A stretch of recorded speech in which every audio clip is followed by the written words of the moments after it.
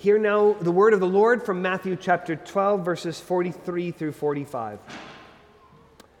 When the unclean spirit has gone out of a person, it passes through waterless places seeking rest, but finds none. Then it says, I will return to my house from which I came, and when it comes, it finds the house empty, swept, and put in order.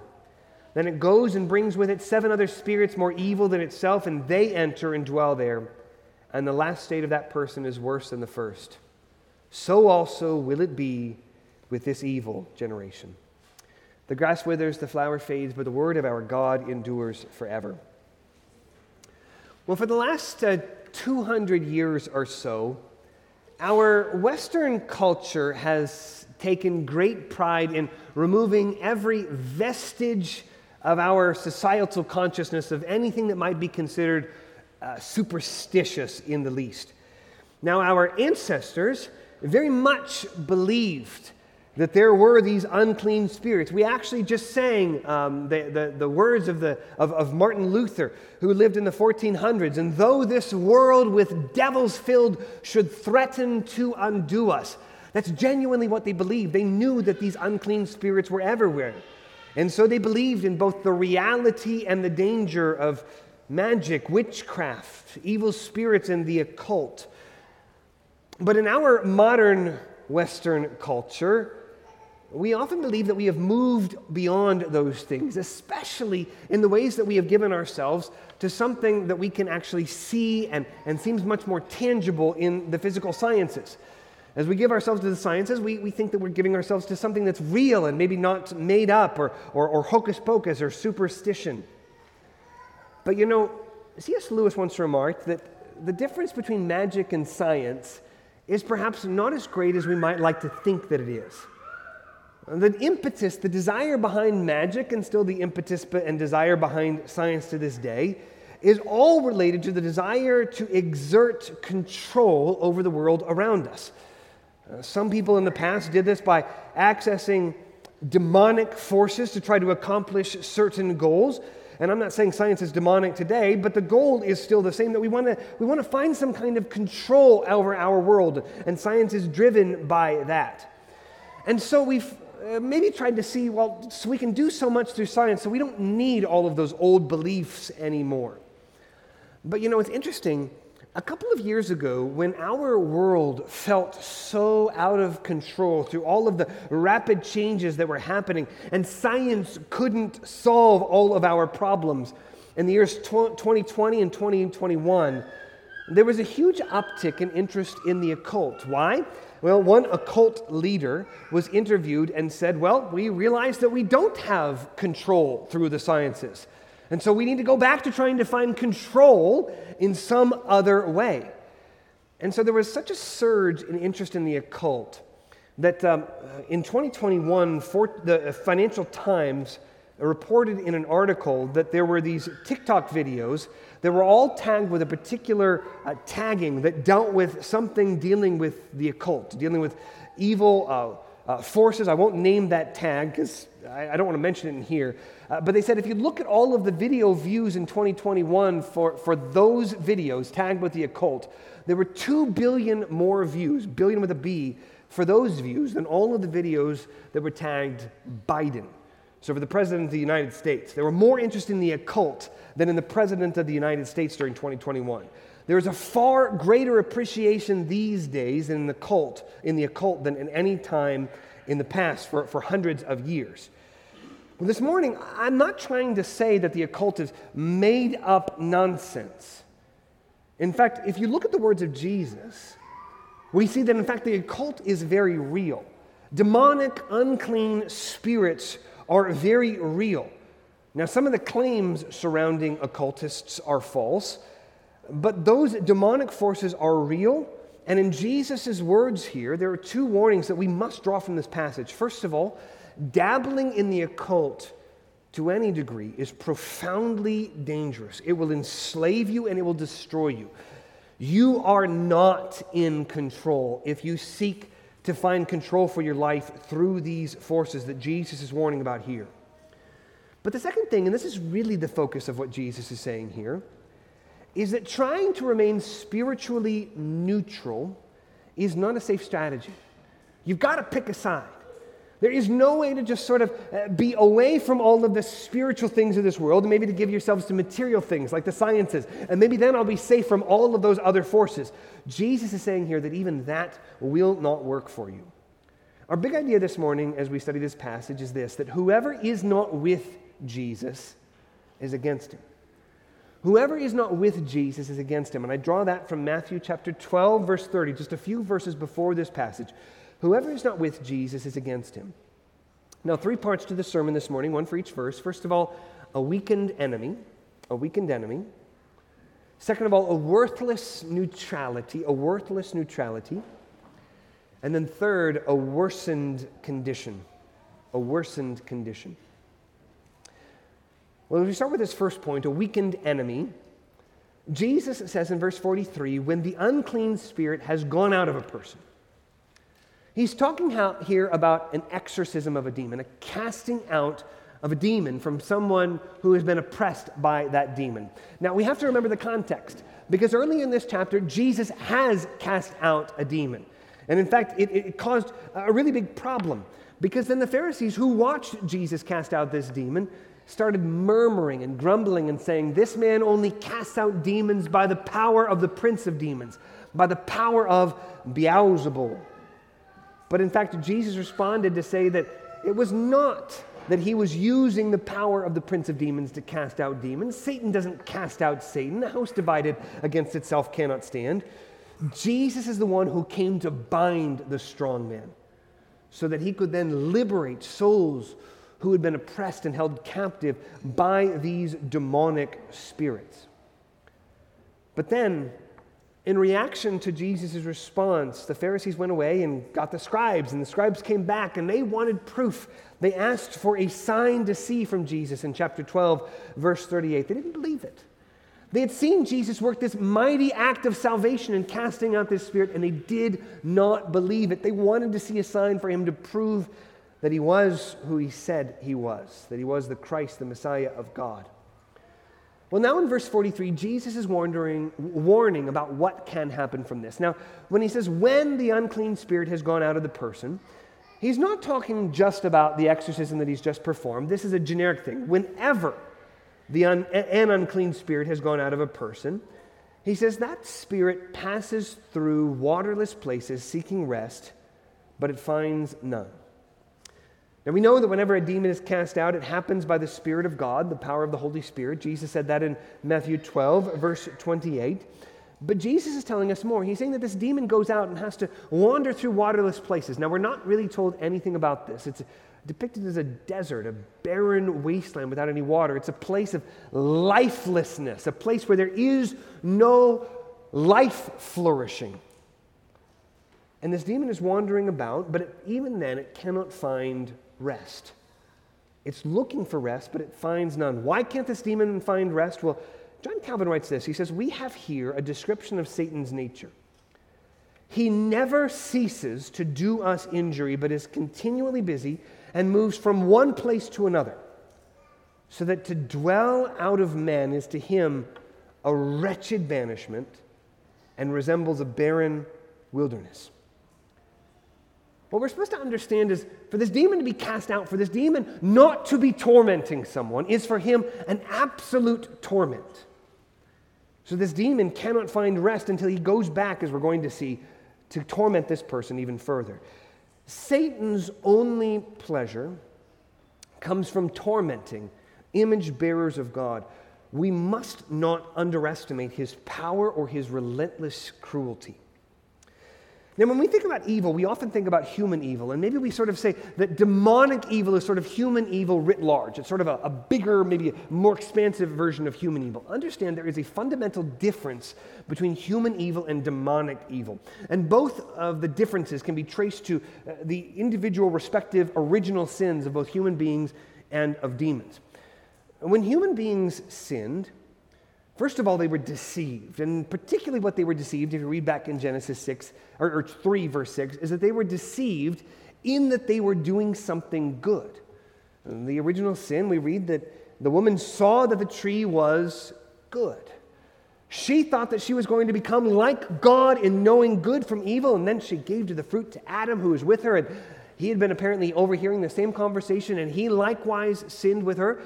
They thought they were doing something good. Now, they were deceived, and they willfully disobeyed something they knew God had told them not to do, but they thought there was good in what they were doing. All human evil starts with a desire to do something good. Now, understand that doesn't mean that what we do is good. When we think that we are doing good, we can use that to justify all kinds of twisted, evil, demonic kinds of things. Even Hitler believed that he was ushering in something gloriously good in the future he envisioned for Germany. And because he believed he was doing something good, that end that he believed he was pursuing justified the demonic, unspeakable atrocities that he inflicted. When human beings commit evil, we do so believing that we are pursuing some good. For the demons, it's absolutely different. Their original sin was not the same. Their original sin was not being deceived by someone else. Their original sin happened when they were in the presence of Almighty good God. The only true, the only good God. They were in the presence of goodness Himself. They knew exactly who He was, and they rejected and hated Him. They wanted to destroy Him. Therefore, they're not trying to find some good. They hated good. They hated God. And so to this day, where we do evil trying to do good, demons do evil for the sake of evil. They are endlessly corrupted and they are endlessly destructive. And this is why in 1 Peter 5, verse 8, we read, the Apostle Peter warns us that our enemy, the devil, prowls constantly like a roaring lion, seeking someone whom he may devour. The evil of humans, as bad as it is not the same thing. The evil of demons is something that we dare not underestimate.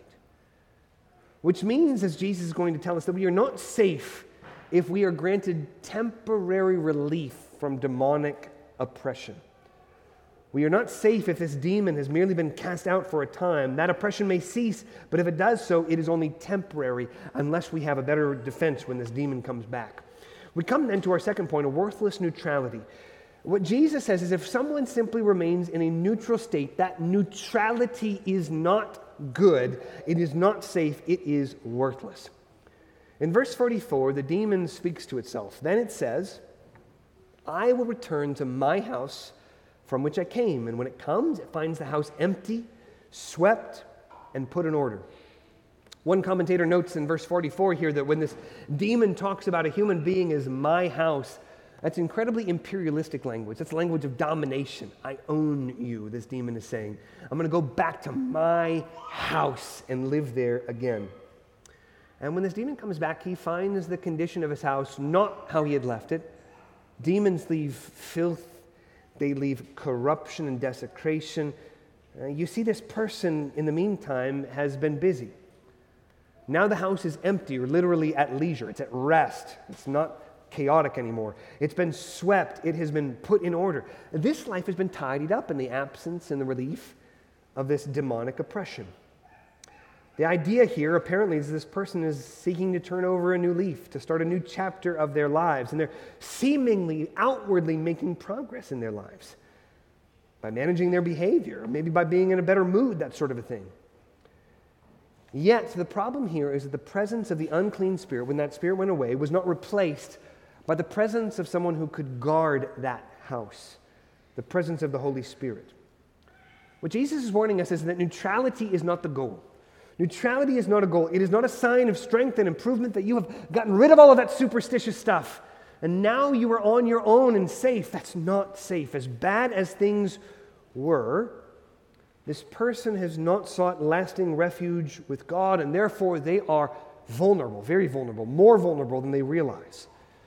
Ultimately, there can never be true spiritual neutrality, because all of us, one way or another, must be under the dominion of some spiritual force. The question is not whether, but which spiritual force we will come under the dominion of. And so any reprieve from demonic oppression that leads to seeking neutrality is dangerous, and it can only last for a short amount of time. What Jesus is talking about here is someone who knows there is a threat, or should know that there is a threat. There's a high risk, and yet is unprepared. Now, sometimes there's not much of a threat in life, and so maybe you can get away with very small remedies of this. You know, when my brother and I, when we were little kids, we would go and have sleepovers at Grandma's house, and we had to stay on we slept on the fold-out bed from the couch. She called it a Davenport. I don't know if anyone else outside of western Nebraska calls that, but the Davenport, you pulled it out, and you slept on the Davenport, and it was right out in the front room, right by the front door. Now, my grandma, worried about that because she was in the back room, she had a plan. She had a security system in place. It wasn't anything electronic or anything like that. She used a butter knife and wedged it between the door and the door frame. To this day, I don't know what that was supposed to do. I don't know that that's a great strategy, but I will also tell you that was the 1980s in a town of 1,000 people in western Nebraska. The risk was not high that someone was going to come barging through that door that day, so maybe a butter knife remedy would do. This person doesn't even use a butter knife remedy. This person hasn't thought at all about any kind of defensiveness. Can you imagine a bank treating their assets so casually? Can you imagine the military guarding their resources and personnel so casually? This person does nothing to protect themselves, knowing the oppression of the demon. They do nothing to protect themselves in the meantime. And Jesus is leading to where this goes, which is not a good place. Spiritual neutrality is worthless. There can be no real neutrality. Jesus shows the danger of seeking this kind of neutrality. And this leads us to our third point, a worsened condition in verse 45. We read this: "Then it," the demon, "goes and brings with it 7 other spirits more evil than itself, and they enter and dwell there, and the last state of that person is worse than the first. So also will it be with this evil generation." What Jesus is saying is that all this person's efforts to tidy up his or her life are going to be short-lived. The demons do not lose interest in tormenting captives. They're restless until they're at it again. They cannot find rest until they are tormenting someone's soul. If driven away, they will find a way to return if possible. One commentator points out that even Jesus, after Satan departed from him, had to leave until an opportune time. Satan wasn't done. Satan wanted another crack at our Lord, but he knew that he was bound for a time. Jesus was going to have free rein to liberate captives. The strong man was bound, and Jesus was going to liberate the captives, and Satan could do nothing about it until the time for Satan to come again would come, when Jesus would be attacked by the devil at the cross. What this passage is teaching is that we must understand that the demons not only attack us viciously and voraciously, but these demons have a plan. They know what they're doing. First of all, they study us thoroughly. They know how to lead us astray. This is all they do because they know it brings sin and misery. And if they need to bring 7 other demons, or if it's just going to lead to more torment, that's what they are going to do. Now, Jesus is showing this problem, but he doesn't explicitly identify a solution. The problem, however, is very clear. The house was empty. There was nothing guarding the house. It was not filled by someone or something else to protect that house. And then at the very end of this, Jesus makes it absolutely clear what he's saying. So also will it be with this evil generation. He's talking to the scribes and Pharisees who were not interested in repenting after they saw him, by the power of the Holy Spirit, bring the kingdom of God into the world by driving out a demon from someone else. They did not believe in this, and therefore they were not seeking his refuge in their own lives. They are the evil and adulterous generation because the deliverer had come and they did not respond to him by faith. And what Jesus is warning is that what will happen to them if he does not defend them, which they don't want, will be worse than their condition at the first. My family and I are looking at getting a dog right now. One of the reasons that people get a dog is for protection, to be a guard dog. That's not really our goal. I suppose it's nice, but not really our goal. It's certainly, getting a guard dog was not the reason why my own family growing up had a dog. We had this little dog, and she was small and friendly to everyone. She was the least likely guard dog you could ever imagine in the world of dogs. But one night, in the middle of the night, my sweet little dog barked like she was losing her mind. It was a night my dad was out of town. My mom went down to try to calm and quiet her. My mom could hardly get this dog calm. Again, not a guard dog, but she was just losing her mind that night. So we wondered what had happened.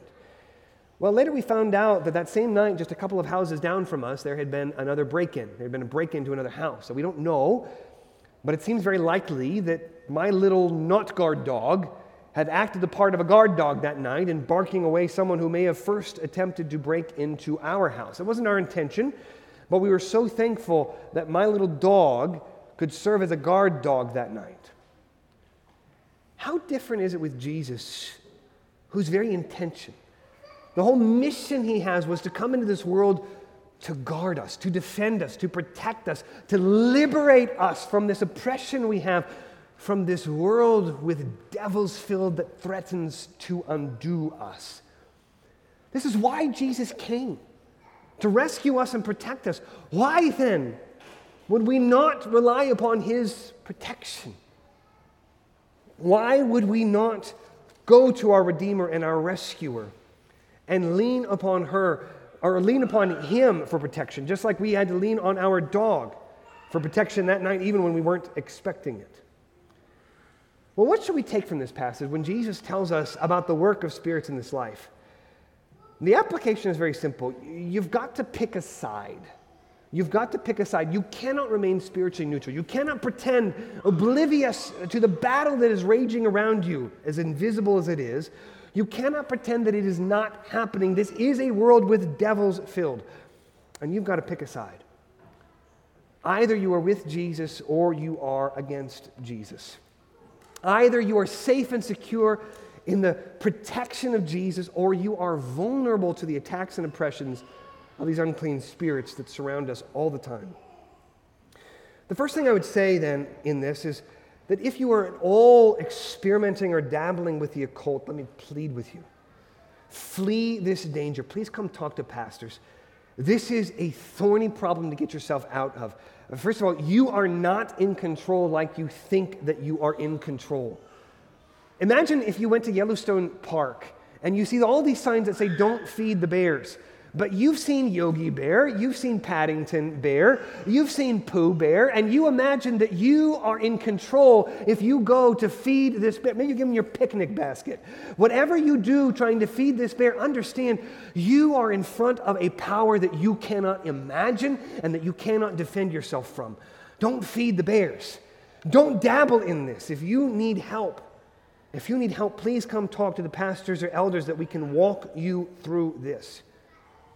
But even if you're not dabbling in these things, if you're not into witchcraft or tarot cards or crystals or all of these things that are spread out that are offering some kind of power to you to control your surroundings, even if you're not in that huge section in the bookstore that tells you how many books are being sold, even if that's not you, the other warning that we get from this passage is that there's no neutrality. You can't just shun the spiritual world. See, we try to remain isolated. One of the great sins of our age is a firm faith in our individualism. We believe that the most important thing is to sort of protect ourselves, to sort of be true to ourselves. We are increasingly isolated from one another as we seek to create individual lives. We believe that the best way to protect ourselves is to isolate ourselves. Maybe if I just stay away from it all, I'll be safe. But Proverbs 18 verse 1 says, "Whoever isolates himself seeks his own desire. He breaks out against all sound judgment." But it's not just from people to be safe. We also sometimes imagine that we can isolate ourselves from the spiritual world. As long as I don't go there, it won't bother me. Maybe you think that you've been liberated from superstitious beliefs about devils and unclean spirits. Maybe you think you can cultivate a happy life where you're just given over to your own worldly material pursuits. Well, in some ways, we're different from Jesus' audience.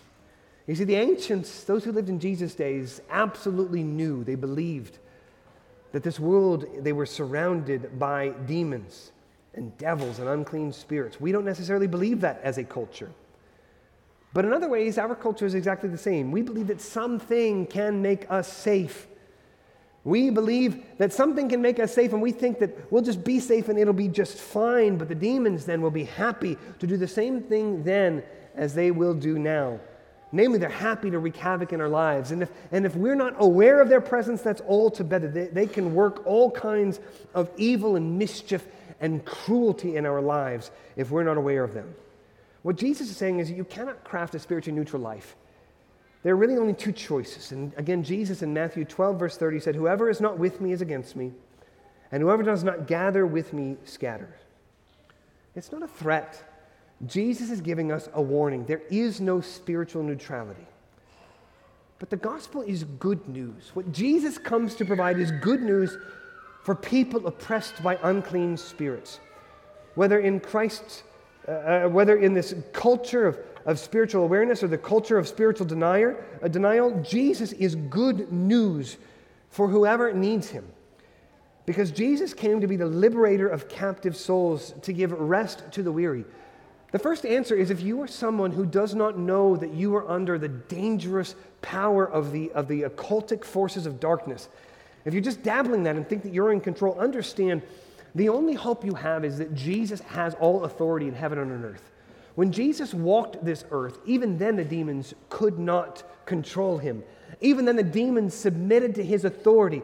And now, after Jesus has conquered them forever through his death and burial and resurrection, Jesus now has all authority and power to break the power of demonic forces in this world. Jesus has authority in a way that we individually never can. But Jesus goes on from there, and to weak and wounded, bruised and broken sinners, Jesus provides rest. Rest through justification, where we are counted righteous with God through faith, knowing that Jesus died for our sins and was raised for our justification. The promise of the gospel is that Jesus, whether you are oppressed by a demon or not, is that if you repent from your sins and believe in Jesus, you will be saved by him. Jesus provides the rest that he promises, but that this demon cannot find for himself.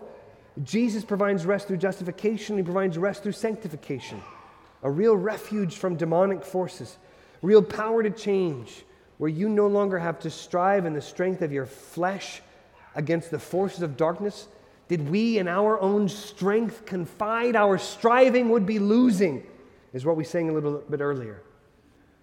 But ultimately, what Jesus is telling us is that we've got to pick a side. Even just to be here at church is not enough if you're not believing in Jesus. Because this is no place to just help you look better. This is no place to help you manage your behavior. This is no place to help you tidy up your life a little bit more. If that's all you're seeking, to just sort of tidy up the house of your life, to remain spiritually neutral like this foolish person here, understand that will not lead you to a safe place. You are utterly vulnerable and in danger. This is a place, rather, where you will hear the law of God condemn you because of your sin, and where you will hear the gospel of God hold out to you then the grace and mercy and forgiveness that belongs to all those who look to Jesus Christ by faith. You know, in this story, we have this person here who imagines they're safe, who sees their life improving, who does not see a particular need to have any savior, any redeemer, any protector. And then all of a sudden, they are attacked. The question is, if you're not with Jesus today, and maybe you think your life is okay, maybe you think your life is actually improving and getting better on your own, that is no guarantee that tomorrow this oppression, this attack will not come. The solution is only found in Jesus Christ, who sets captives free, who has bound the strong men once and for all, and who has all authority in heaven and on earth. He's the one who loves you. He's the one who will give you true rest and freedom in him. Let's pray. Heavenly Father, these are dark, difficult things. I've been praying this week, Father, that you, by the power of your Spirit, would bind the devil as he seeks to devour people here today. I pray that you would open our eyes to see and ears to hear and hearts to understand what is held out in the gospel of Jesus, of his power and authority. And we pray that as we look to him in faith, you would give us increasing freedom, freedom from the oppression of darkness, freedom from the enemies of sin, and one day when you raise us from the dead, final freedom forever from the power of sin and death and the corruption of our flesh. We pray all this in Jesus' name. Amen.